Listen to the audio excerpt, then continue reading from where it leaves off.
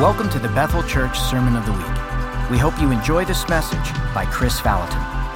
For more information about this podcast and other resources, visit ibethel.org.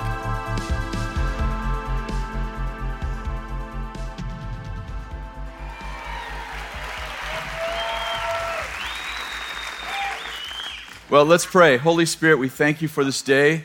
We pray, God, that you would just release revelation on us today. It would be practical revelation in which we can shepherd and our children into sexual health. In Jesus' name, amen. Well, we're talking about sexuality today. I hope that you came ready for that. And I want to just give you some steps to developing a healthy sexual culture. And first of all, I just want to say that how many understand what God created sex? That there was sex before there was sin. And how many of you know that when God said be fruitful, multiply, he gave you a sex drive? How many of you believe that? The rest of you, where did you get yours? The devil gave me mine. When God said be fruitful and multiply, he gave you a sex drive. Now the question is, what does it mean to have a sex drive? I've been asking this question all over the world, and I have a definition, but you might have a different one. My definition is, it means you want to have sex with somebody. And the goal of a healthy sexual culture isn't to get rid of your sex drive, it's to learn to manage your appetite. So part of the challenge we have in Christendom is that we often shame sex. How many of you know that the world perverts sex? Religion tends to shame it, but the kingdom celebrates it. And so my first point is celebrate your sexuality because God actually is the one who created it. And it's really important that we learn how to embrace our sexuality. Do you know why you have a sex drive years before God wants you to have sex inside of marriage? To torture you. I'm sorry. It's the wrong point. I got the wrong point. Because the value of your virginity is in the blood, sweat, and tears it takes to get your virginity from the battlefield all the way to the honeymoon suite. So on the night you lay with your lover, you have something to give them that you had to fight to keep. See, anyone can give away something expensive, but only people that understand sacrifice can give away something really valuable. So, when we talk to our kids about sex, I hear talks that seem something like this, like, if you do that, you're going to go blind. You're going to get a disease. You're going to get someone pregnant. And we tell our kids all the things that could go wrong in sex. And by the way, many of them are right. We need to talk to them about that. But how many of you know it's hard to punish people into purity? And I'd suggest to you that it's very difficult to create a positive by giving them a bunch of negatives. And what I'm getting at is this, it's inside of all of us, competition. All of us love competition of some kind. And that competitive thing that we have we should release that. We should release our children into fighting for their purity.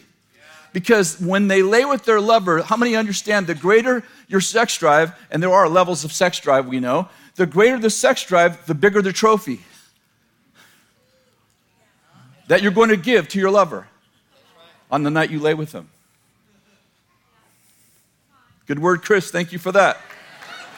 How many know that your virginity is your trophy when you come to the honeymoon suite with your lover? You gave them something that you literally spent years having to protect, battles that you won, appetites you had to manage, people who were trying to take away your trophy. When you get to the honeymoon suite, it's supposed to be a celebration victory. So it's really important that our children understand, our young people understand that it's not just so you don't get pregnant. How many know when God says no, it's always for your benefit?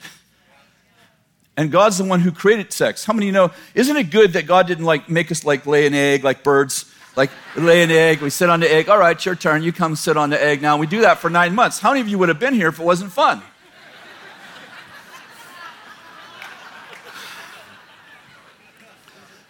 And I'm concerned that we're losing a generation because we are not adequately teaching our children about sexuality And when our children, when they hit puberty, they begin to feel shame over something that's not shameful. And so little Johnny, he goes to Jesus Culture or some event, for young people, and they're worshiping. They're like, Jesus, I love you. Jesus, you're amazing. And little Johnny's there, Jesus, I love you. Jesus, amazing. He just turned 13. Jesus, I want to have sex with somebody. And then he comes to his youth pastor, and he's like, I have a problem. What is it, Johnny? I got a problem. Johnny, what's the problem? I want to have sex with somebody. Okay, let's gather the elders. Right? This is typical. Let's gather the elders. We get the elders around Johnny, and we pray in the Spirit. Sexual spirits, whoa! Johnny, how do you feel? I want to have sex with somebody.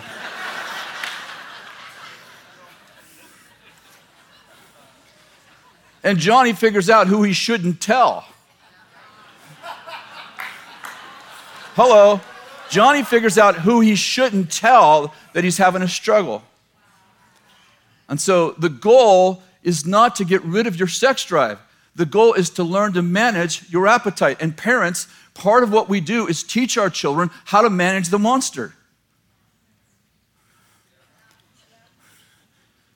Did you get that? I love it. Paul said, when he was in 1 Corinthians chapter 7, we're going to look at it in a few minutes, but Paul said, it's better to marry than to burn with passion. I love the Message Bible says it's better to marry than to be sexually tortured. In other words, God's answer to being sexually tortured is to get married. People don't like when I say that. You shouldn't marry for sex. No, but you should. Also, are you following me? And one of the ways as parents that we teach our children how to manage their sexual appetites, because parents write me all the time and they say to me, you say we should teach our children to manage their sexual appetites. How do we do that? Well, actually, you begin teaching them how to manage their appetites by delaying gratification when they're little.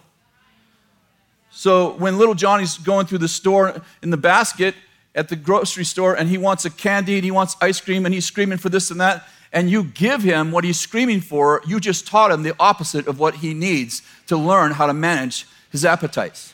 You just told him, if you yell loud enough, you'll get what you need. And by the way, you don't want him to think that when he's with a girl and he's 16. You want him to learn, you might want a candy bar, and candy bars are okay to have, but after dinner. And what I'm getting at is that we're teaching our children, you don't always get what you want when you want it. And what you want isn't always healthy for you when you want it. And what I'm getting at is this is the beginning of teaching them. By the time they get to 12, 13, 14, and they start to have this, I love the fact that we're not born with this sex drive, because we get 10, 12, 13, 14 years to teach them how to manage gratification.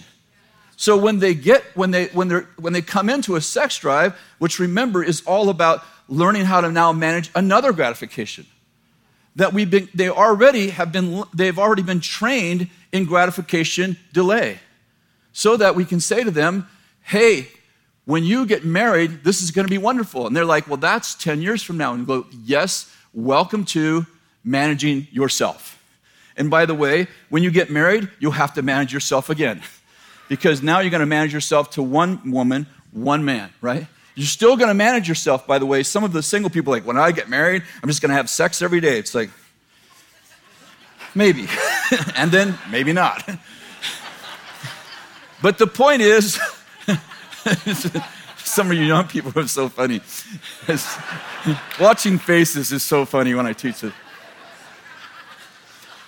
There's a story in 2 Samuel 24 in which there's a plague on the land, and David is commissioned to stop the plague.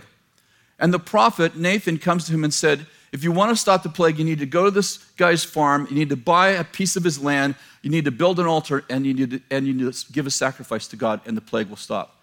Of course, David rushes to the man's property, and the man, a very wealthy man, sees the king coming to his property. You can imagine, he's like, what's the king doing here? He runs out to meet King David in the field, says, King David, what are you doing here? He said, I have to buy your property so I can build an altar and offer a sacrifice and stop the plague. And the man says to him, oh no, you don't need to buy it. I will give it to you. You can have it for free. And David makes this profound statement that's so typical of David. Far be it from me that I should offer to God something that costs me nothing. See, this is it. This is what our children need to learn. They need to learn that when I sacrifice for something, the value dramatically increases. When I hold off that guy, that girl, that I delay, I'm dating these people and they're like, would you like, no. And I'm saying no. What I'm actually saying is yes to my future. I'm saying yes to my future. I'm saying yes to something better. I'm saying yes to better sex in marriage.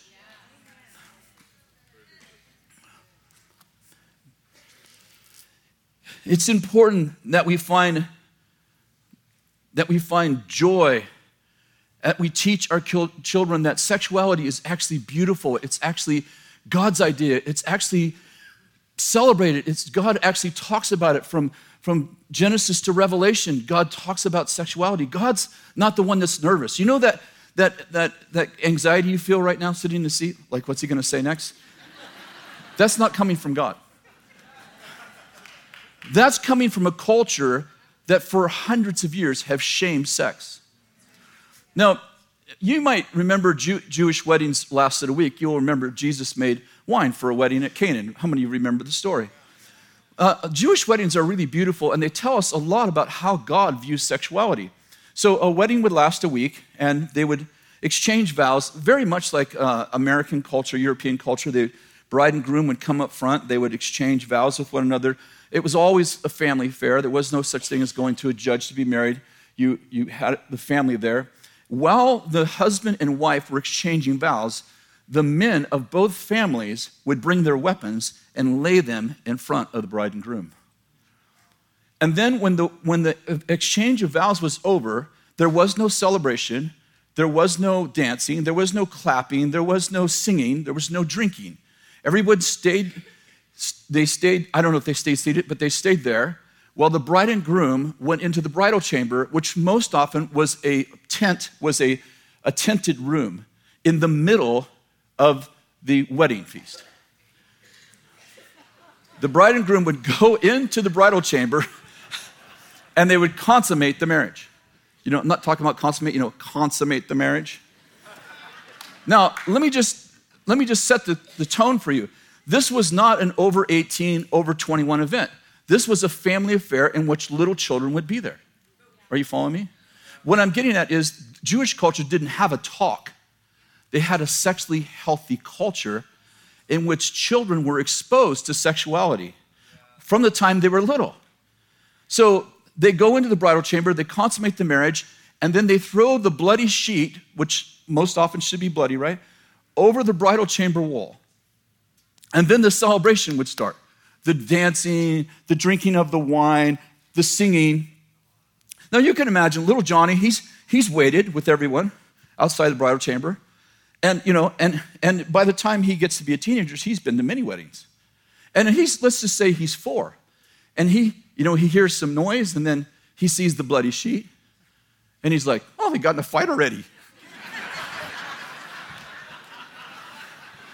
And the point is that wedding becomes a conversation piece for you to have a conversation, age-appropriate conversation, with your children.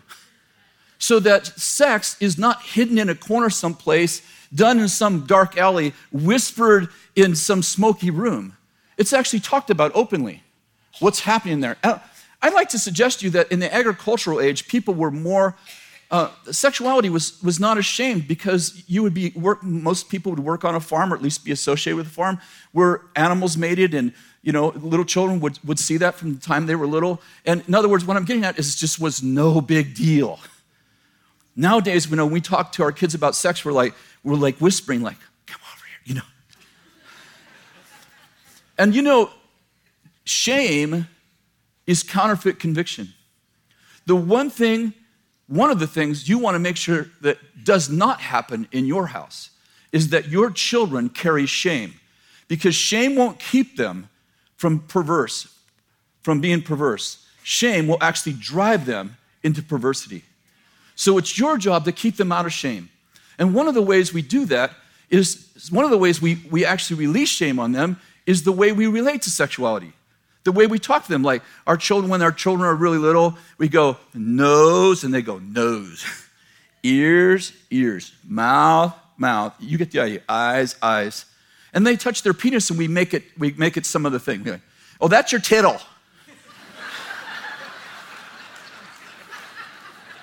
Their vagina, like, oh, that's your thinger. And kids do discovery, right? We know, like, I remember our grandkids most recently, when our grandkids were really tiny, they play with their tongue, they play with their ears, but they also play with their penis and their vagina. And if you go slap their hands like, don't touch that, you know what you did? You just told them there's a part of your body that's shameful. Don't ever touch it. And we get concerned, like, oh, my kid's masturbating. He's 3. He's not masturbating. He's discovering. She's discovering. It's okay. It's called normal. And we get all freaked out about it, and we're like, oh, call the CPS. I didn't think our kids were molested. It's like, maybe, but probably not. Probably they're doing what humans do, because they don't know it's shameful until you tell them it is. Adam and Eve were naked in the garden with God. When they ate the tree of knowledge and good and evil, they felt like they were doing something wrong, and they covered themselves. Do you know there was nothing wrong with them being naked together? What I'm getting at is this, is that when shame drives us from the presence of God, and we end up with more rules than God has.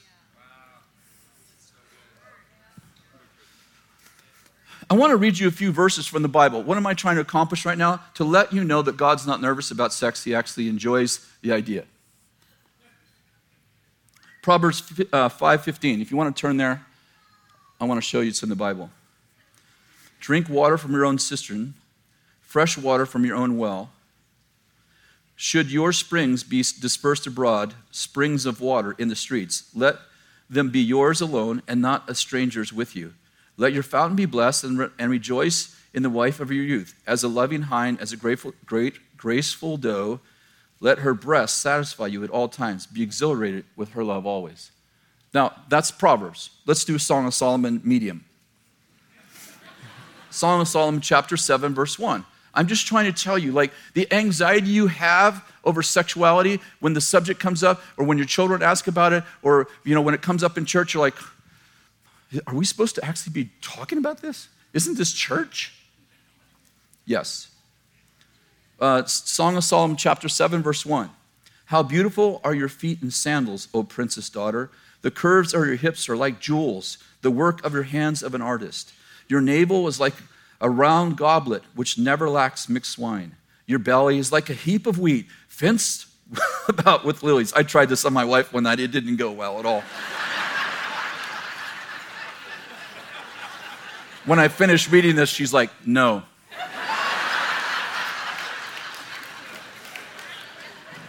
Your 2 breasts are like twin fawns, twins of a gazelle. Your neck is like a tower of ivory. Your eyes like pools of Heshbon by the gate of Bathram.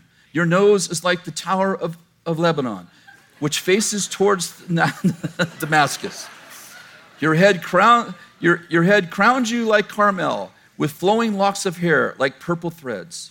And the king is captivated by your tresses. How beautiful and delightful you are, my love, with all your charms. Your statue is like a palm tree, and your breasts are like its clusters. I said, I will climb the palm tree, and I'll take hold of its fruit stalks.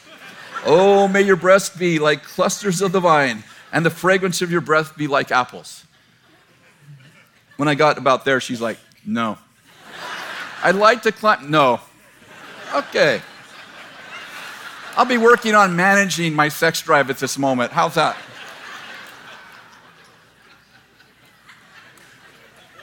Why am I reading that to you? I'm reading it to you so you know God is not a prude. God is not nervous. And I think that one of the reasons why we have so much perversion is because we're not doing a good job of teaching the real thing. Perversion means perversion, the wrong version. We talked about doing some things to talk, we talked through as a team, talking about homosexuality and adultery and different perversions. And as we interacted, we thought, you know what, we haven't done really enough on actually healthy sexuality. And probably if we talked about healthy sexuality, people would be able to spot the perversions. So, the difference, how many of you know the difference between marriage and cohabiting? Cohabiting means I'm in this for what I can get. Don't we all know people that they're living together and they've been together a long time and sometimes they even have 1, 2, 3, 4 children? And you're like, why don't you get married? They're like, it's just a piece of paper. Yeah, if it's a piece of paper, why don't you sign it? I'll tell you why you don't sign it, because cohabiting says I'm in this for what I can get. And I don't want to sign a piece of paper that metaphorically says I'm going to be with you forever, because it takes away the tool of manipulation that I use to get you to do what I want. In other words, I say to you, I'm not going to sign that because I use the fear of abandoning you to get what I want from you. So I don't make a lifetime covenant with you because I'm not in this for you, I'm in it for me. But marriage says, I'm in this, I've come to lay my life down. I've come to lay my life down for you. And the way a great marriage works is when I look out for Kathy's needs, I lay down my life so she gets what she needs, and she lays down her life for my needs. So I don't worry about my needs. She's concerned about my needs. And she doesn't have to worry about her needs because we've come into a covenant relationship where we lay our lives down together. How many know that God wanted children to be born out of covenant? That's why he gave a woman a hymen, which is a sac of blood inside of her vagina. I understand people write me all the time like, it doesn't always break before you get, sometimes it breaks before you get married, sometimes it doesn't. I understand all that. But the general idea is that sac of blood typically breaks when you have intercourse for the first time. Why? Because God wants children to be born out of covenant, so he provided the blood so that the covenant could be made before the children were conceived.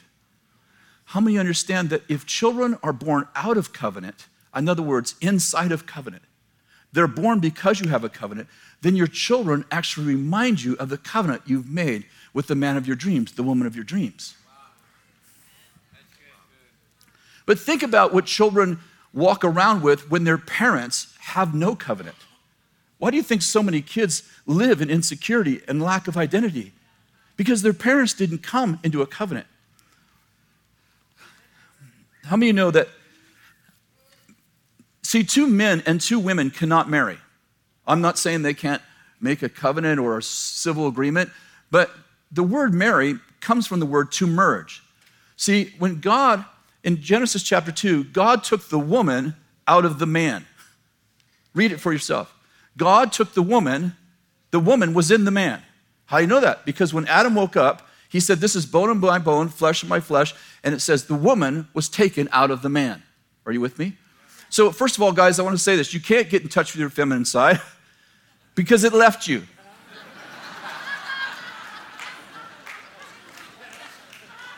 So think about this, and there's lots of theories of what happened before this as far as Adam, but Adam, the woman, was in the man. Now, all theologians agree with that.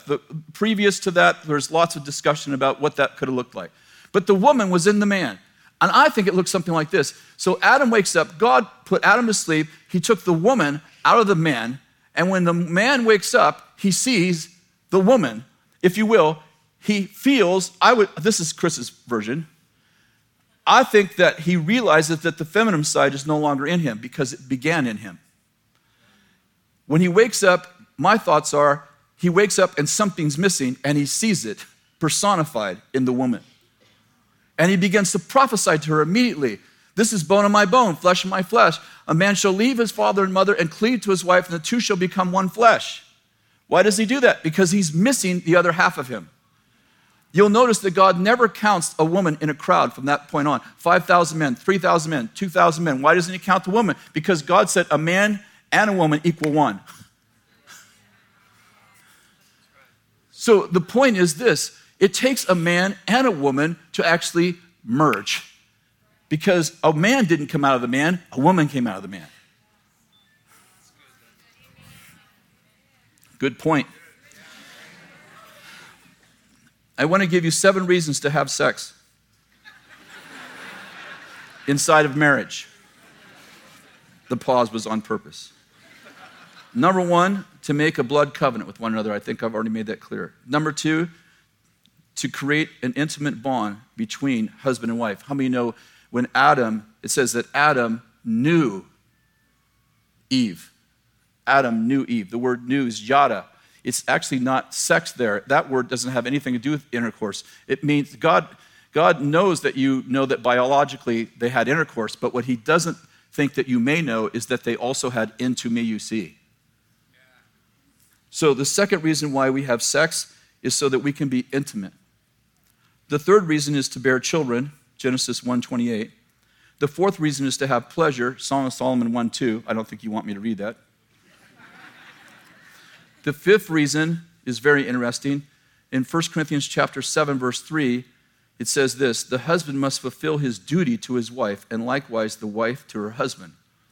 In other words, you actually have a duty to meet each other's sexual need. And the sixth reason is to express romantic love to one another. And the seventh reason is very interesting. In fact, it goes with the number 5, which I should have moved up.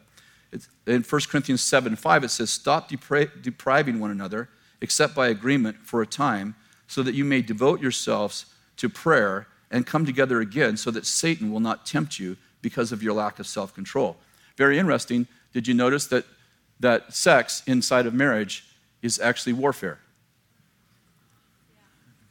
And Paul said that you have a duty to meet each other's natural desire so that the devil doesn't actually tempt you. Good word, Chris. Thank you. Okay, so number one was celebrate your sexuality. How do I create a healthy sexual culture? Celebrate your sexuality. Number two is this. Communicate openly about sex and train your kids. Now, there's a beautiful principle called the principle of first mention. And it says this, let me just read it to you. When we hear about a subject for the first time, it becomes the foundation by which we determine what we believe. Everything else that we are told about that same subject is now weighed against these foundational core values. In other words, if someone else tells your kids about sex before we do, our kids will have to change their belief system to embrace our values. Okay, here's the point. The first time you hear about something, about any subject, it isn't just a fact, it's lenses in which I view that subject. Are you following me? Yeah. So if I teach my children about healthy sexuality from their time a little, age-appropriate sexuality, and by the time they get to school, let's say they go to public school, they get to school at 13 or 14, and the teacher says, well, homosexuality is normal, bisexuality, they're going to measure what the teacher says by what they already have heard from their parents. Because it's not just a fact, it's a perspective. Are you with me? But if you don't teach your children about sexuality first, and the school system or their friends or wherever else, the movies, teach your kids about sexuality, and then at 15 or 16, you decide to have the talk, they are going to measure the talk by what they already heard. And if they accept the talk, they will have to undo a foundation that's been taught to them. They will literally have to jackhammer the foundation they've already heard and build a new foundation. I believe that this principle first mentioned that God put in us so that we can actually be the ones who instill virtues and values in our children. But here's the challenge. So many parents are not teaching their children about sexuality. And so they get to the school system and everybody screams at the school system. And I'm like, listen, you could be changing the school system if you just teach little Johnny and little Mary about sexuality. They'll be going, sorry, sir, teacher, that's not true. No, let me tell you the way my folks told me. In other words, our kids will be a force for good if we set them up right. So teach your kids about sexuality. Number 3, remove shame from sex. And we already talked a little bit about this, but it's really important that when you talk to your kids, you're ready. And what I'm getting at is this. If you're uncomfortable with the subject, practice in the mirror. I'm not kidding you. Practice with one another. Because if your kids know you really well. And if you sit down with them and you're like, okay, your mother and I, go first, honey. They're immediately like, listen, it isn't just what you're saying. I know there's this great saying that says, you'll remember some of what you hear, you'll remember more of what you do, but you'll always remember the way someone made you feel. If you're in the room and you're trying to tell your kids about sexuality and you feel shame, I guarantee you that they're going to hear superimposed over your message, shame. And remember, you don't want shame to be in your children's life. So practice. I literally mean practice. Like educate yourself, which is the next point. Educate yourself. You know, we have great materials. There's lots of good books around. Read those books. The Moral Revolution book. Like, don't give your kid that book without reading it yourself. Read it yourself. Know what your kids are thinking. Know the right. If you're not good at something, bring somebody else in. If you have a friend or a neighbor who's really good at teaching sexuality to their kids, bring them over and do a group thing. I'm just saying, do something, but do something. Don't do nothing. Thank you, Chris. It's all right. Got it. What do we have? 8 minutes. Good.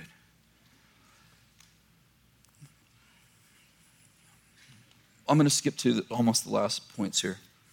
Develop a battle plan with your kids to fight for their purity. It's really important that your kids know that you're with them. I remember Jason, he's allowed me to tell the story. He got stuck in porn when he was, around 15.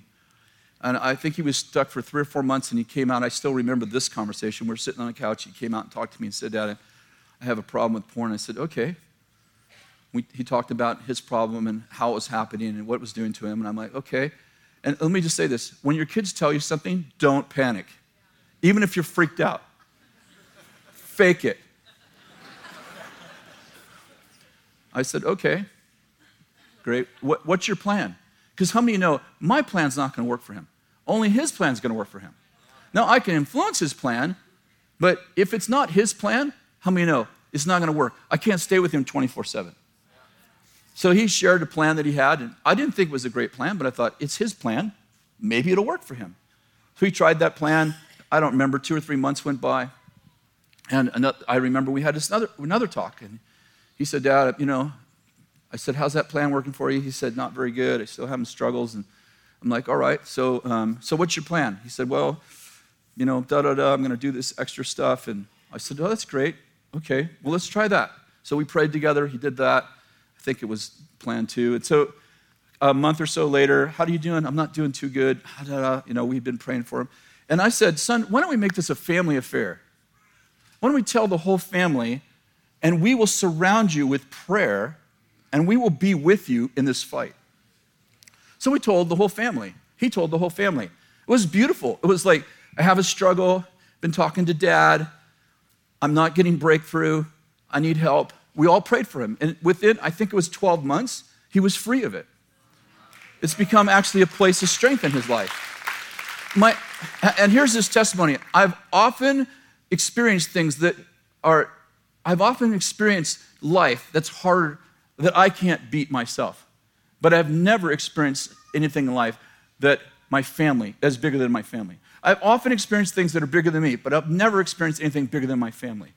And what I'm getting at, it's so beautiful when, sex isn't like this thing we talk about in the closet, like, let's just get together, let's whisper to your, No, it's like, hey, you got a problem? Let's talk through it. Let's work it out. Let's keep it out of the darkness. Let's be open about it.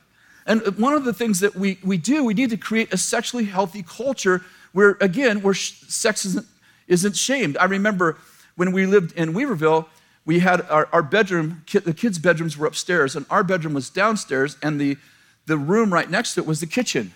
So we had a 10 o'clock rule. When our kids were teenagers, you can't be in the kitchen after 10 o'clock. And it didn't take them long to figure out why.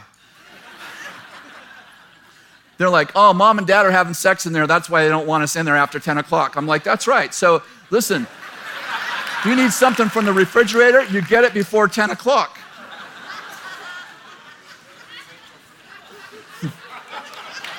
Or you go without eating.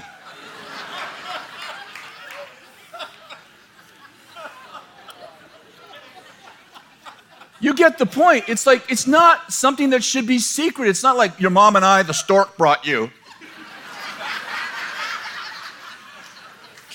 Actually, the Holy Spirit hovered over your mother, and I still haven't touched her. That's how your kids feel if you don't actually talk to them. Okay, last thing, develop a plan for purity with your children. When your kids are teenagers, don't do anything for them, do it with them. Every one of our kids, we took them individually out to a dinner, really nice dinner. We bought them a purity ring. We talked through this talk, a little longer, of course, talked to them about their virginity. They had already experienced those kind of talks before, but here's a private talk, one-on-one. We're like, we want to help you. We want to be there for you. When you're struggling, and you will struggle, what are we telling them? We're not saying we have no faith for this. We're saying it's normal to struggle managing your sex drive, and we're here for you. And when you have a struggle, you just need to walk by us and say, I'm struggling. And we'll just pray about it. And if you need to talk about it, we can talk about it. And we gave them a purity ring, and they wore that purity ring till the day they were married. And they gave that purity ring to their spouses on their wedding night. It's beautiful. We have a plan. We teach them how to manage their sex drive.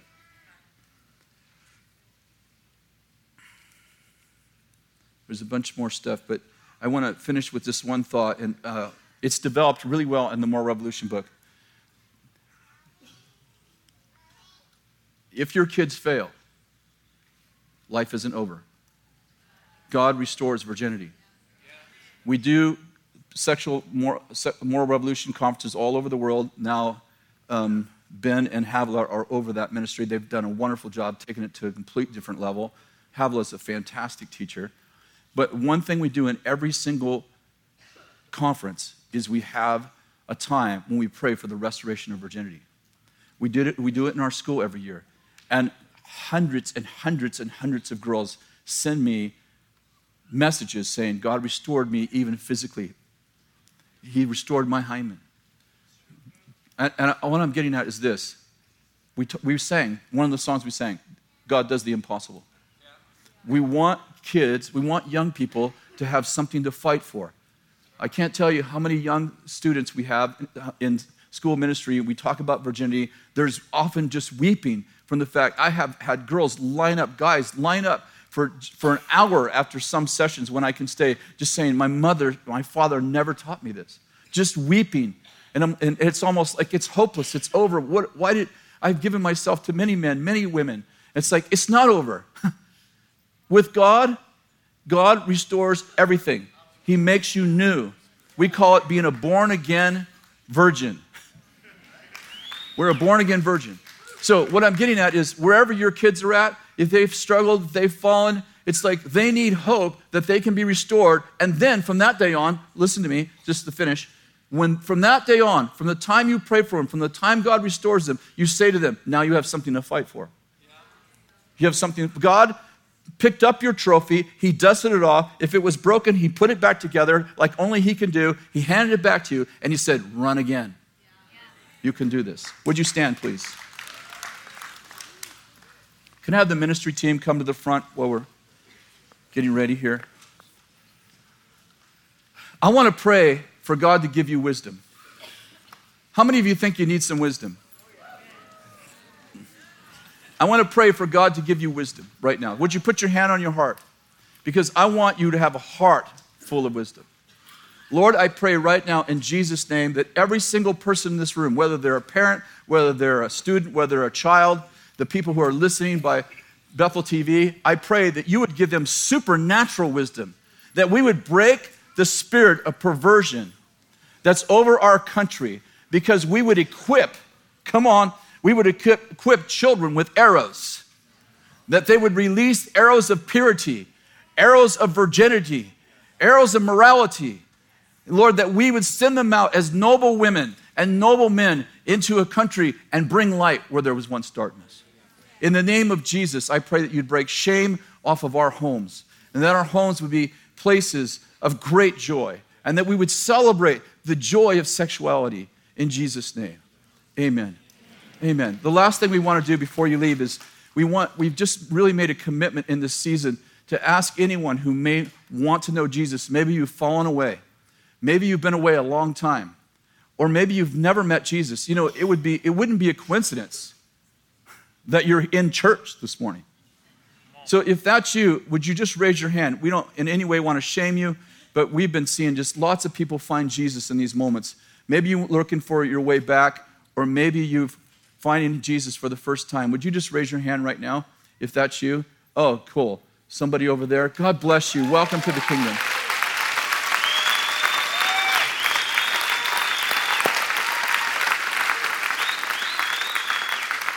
The Bible actually says that the angels rejoice more in one person coming home than they do in all the people who are home.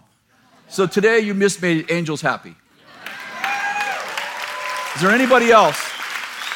There's anybody else you need to make your life right with Jesus this morning? Is there someone else? There's somebody over there? Oh, right there. Raise your hand. Oh, God bless you. So excited for you. God bless you. Is there anyone else? What I'd like you guys to do, over there, good. There's some folks right over here, they'd like to pray with you. Can you raise your hands really high? Because they're all the way in the back, both of them. There's folks right over here, they would just like to take 10 minutes and pray with you, give you a Bible, and get you started on a good path. No one will shame you, embarrass you. Just right over here. Just come over here as we let everybody go home. All right, God bless you. Have a really great day.